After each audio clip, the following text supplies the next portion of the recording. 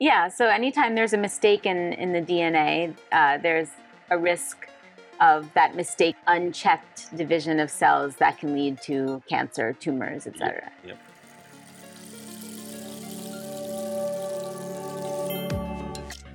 One of the biggest criticism that plant-based proteins used to get, now not anymore, used to get is, oh, they're deficient in certain essential amino acids. Essential amino acids, so there are amino acids. Amino acids are little pieces of a type of acids that are combined together to form a molecule of protein. So they're the building blocks of They are the protein. building blocks of protein. Okay. Essential amino acids basically means that these are amino acids that your body cannot do without. So there was this big criticism that, oh, plant-based proteins don't have something. I think it was lysine and deficient in cysteine, and these are types of amino acids. Okay. And that was proven to be wrong. And then they started saying, oh, plant-based proteins are no good because of, I don't know, pesticides that are added. But nobody talks about the hormones that are there in the whey protein and so on. And the amount of saturated fats in. And you're not just talking about whey protein, you're talking about any animal protein source. Any so animal. a piece of steak, Yeah. or an egg, or cheese.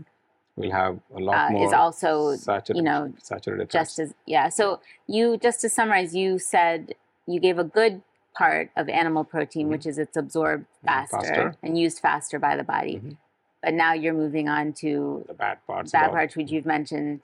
More saturated fat, cholesterol, of which in plant-based protein there's zero cholesterol, right? And what else? So those are the fact that they have all the required amino acids. Right. They are. And plant-based protein does have. Plant-based protein does have all the essential amino acids. And it has zero cholesterol. Okay. The other part that people just don't think about is not plant. Sorry, this is going in from plant-based proteins versus plant-based versus animal-based to the amount. Remember, we were talking about amount of proteins, and there's something that one of my typical examples that I love giving is the problem with too much protein. Okay.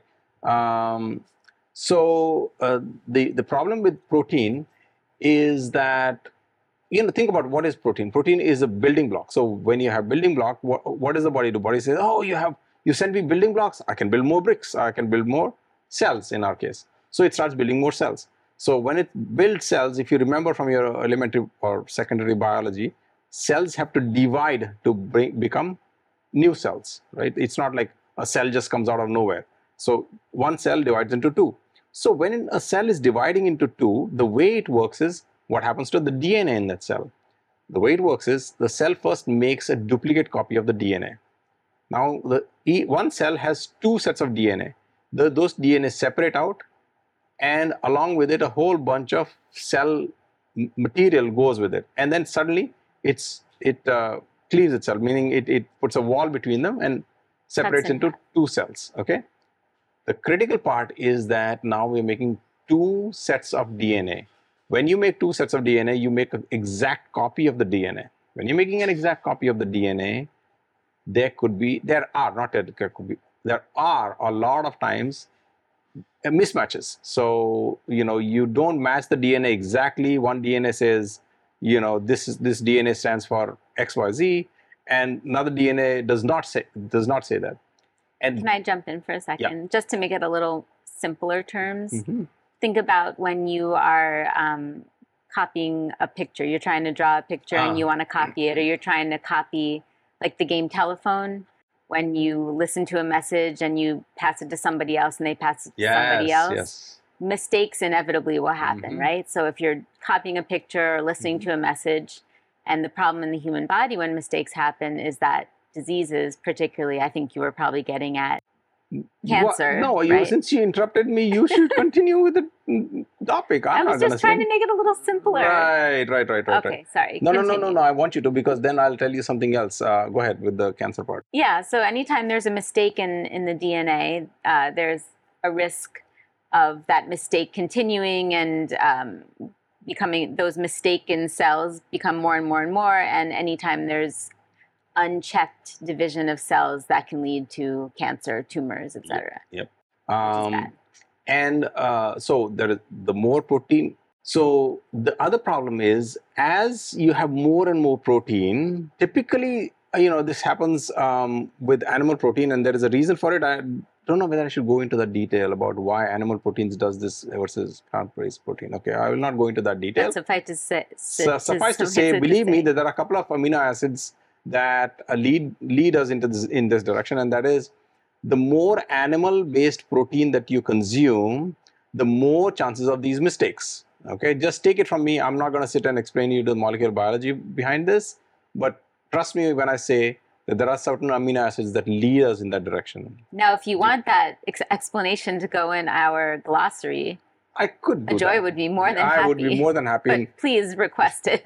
Yeah, if you request it, I'll give you the explanation as to why plant-based versus animal-based proteins have a different difference of this mutation, what we talked about, and mutations lead to cancer. Another example that I want to give you is for people who know dandiya. Dandiya, the Gujarati and Marathi like dance, stick dance. You can call it a stick dance, where you take two sticks and you beat them against your partner's sticks, and then move on to the next partner and beat it again. And then what happens in that dance, for people who are not familiar, is that the dance goes faster and faster and faster and faster. Okay. We know from our own experience, at least I know from my experience, I don't know about you, is that whenever you're going like faster and faster, you notice that you get hit a lot. Because I get hit a lot because I'm not coordinated, but that's a discussion for another podcast. It's true. You get hit a lot by the sticks, your partner's sticks. And of course it hurts, but the point is that, the faster you go, the more chances of you getting hit. And that's exactly what happens with these mutations. So they're making cells faster and faster, so chances of mistakes are a lot more. And mistakes equals mutation, mutation equals cancer.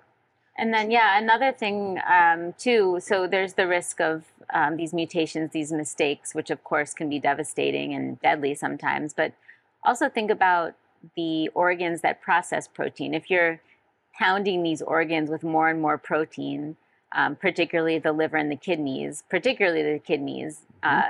these are the two main organs that process protein. Then again, similar to what Ajoy was saying, the liver and kidney cells have to produce more, have to work harder. Mm-hmm. There might be more cell death. There might be more enzyme leakage into the bloodstream, which can cause damage to those tissues of the two kidneys, one liver, very, very, very important organs. As very delicate and very essential to human health. If either of these organ systems breaks down, unfortunately, it affects you for the rest of your life. Mm-hmm. So pounding them with 200 grams of protein per day is, in the short term, great for your biceps, but in the long term, great for the dialysis centers nearby, right? So just keep that in mind too. Yep. And I cannot resist this, but did you hear about the study where they talked about a statistically significant difference between a low protein diet actually repairing kidney failure patients? Right. So that's one of the, absolutely. I mean, that's one of the recommendations we make for dialysis patients is a low protein diet. Mm-hmm. So I guess they're seeing, I think it's, I could be wrong. I don't want to say this. My belief is that it's a relatively new-ish recommendation. So maybe now that they're seeing over studies that prove that what that's you just correct. said. Yep. Yes. Mm-hmm. So good. I'm glad to hear that that's a correct recommendation. Yes, it's a good recommendation. And I would imagine we recommend your recommendation. You probably know this, or maybe something we can look into. There must be studies, or maybe I'm sure there's studies on animal protein versus plant protein in dialysis patients. Yes. Sorry. Oh, dialysis. Dialysis is end-stage kidney failure, where the kidneys are super sad and can't function, or they're not functioning at all, so you need an external kidney, which is the dialysis machine. So people in end-stage renal failure or middle-stage renal failure, are there any studies that show I don't know a low-protein diet when it's all animal or all or plant-based? I look it up. We should look that up. Yeah, I look it up. I was just curious. Yeah. So what else? I mean, do you think so? I can talk a little bit about moving from the amount of protein to how it makes you feel, right? In the sense that not just feel as in generally you're sitting and watching TV and you feel good or bad, whether you had a protein shake with whey protein or soy isolate, but how it makes you feel when or during the time of your exercising. And it's important to note that suppose I've been taking plant-based like we have a pea protein powder in the house, and I dump some bananas and strawberries and make a shake and have that sometimes. And the day after, or even a couple of days later, also when I'm exercising, I feel a lot more energetic after I've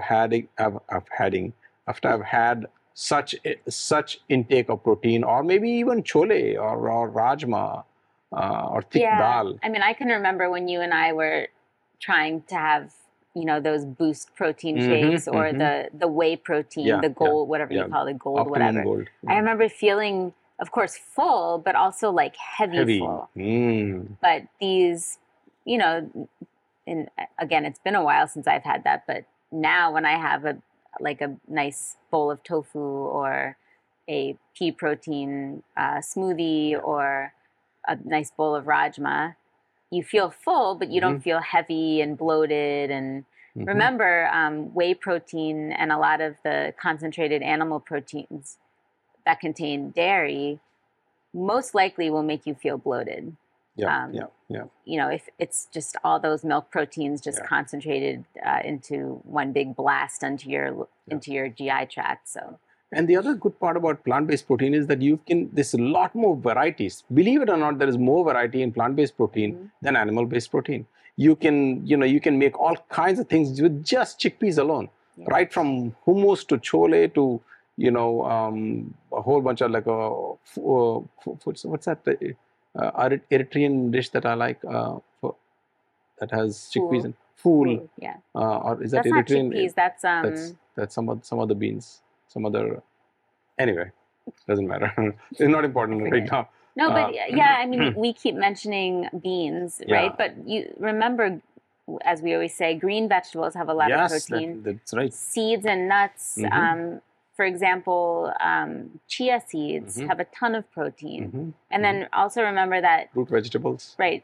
Plant-based protein a lot of times also contains fiber.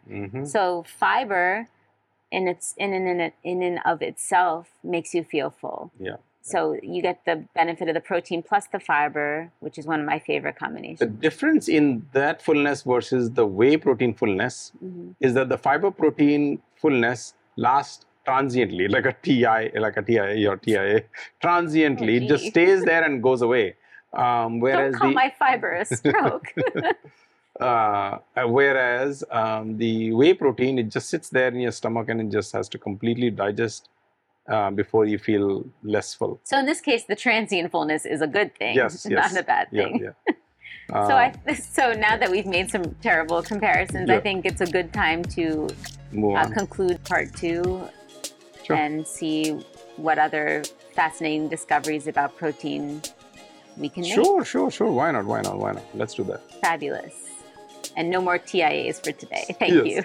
Bye. Bye.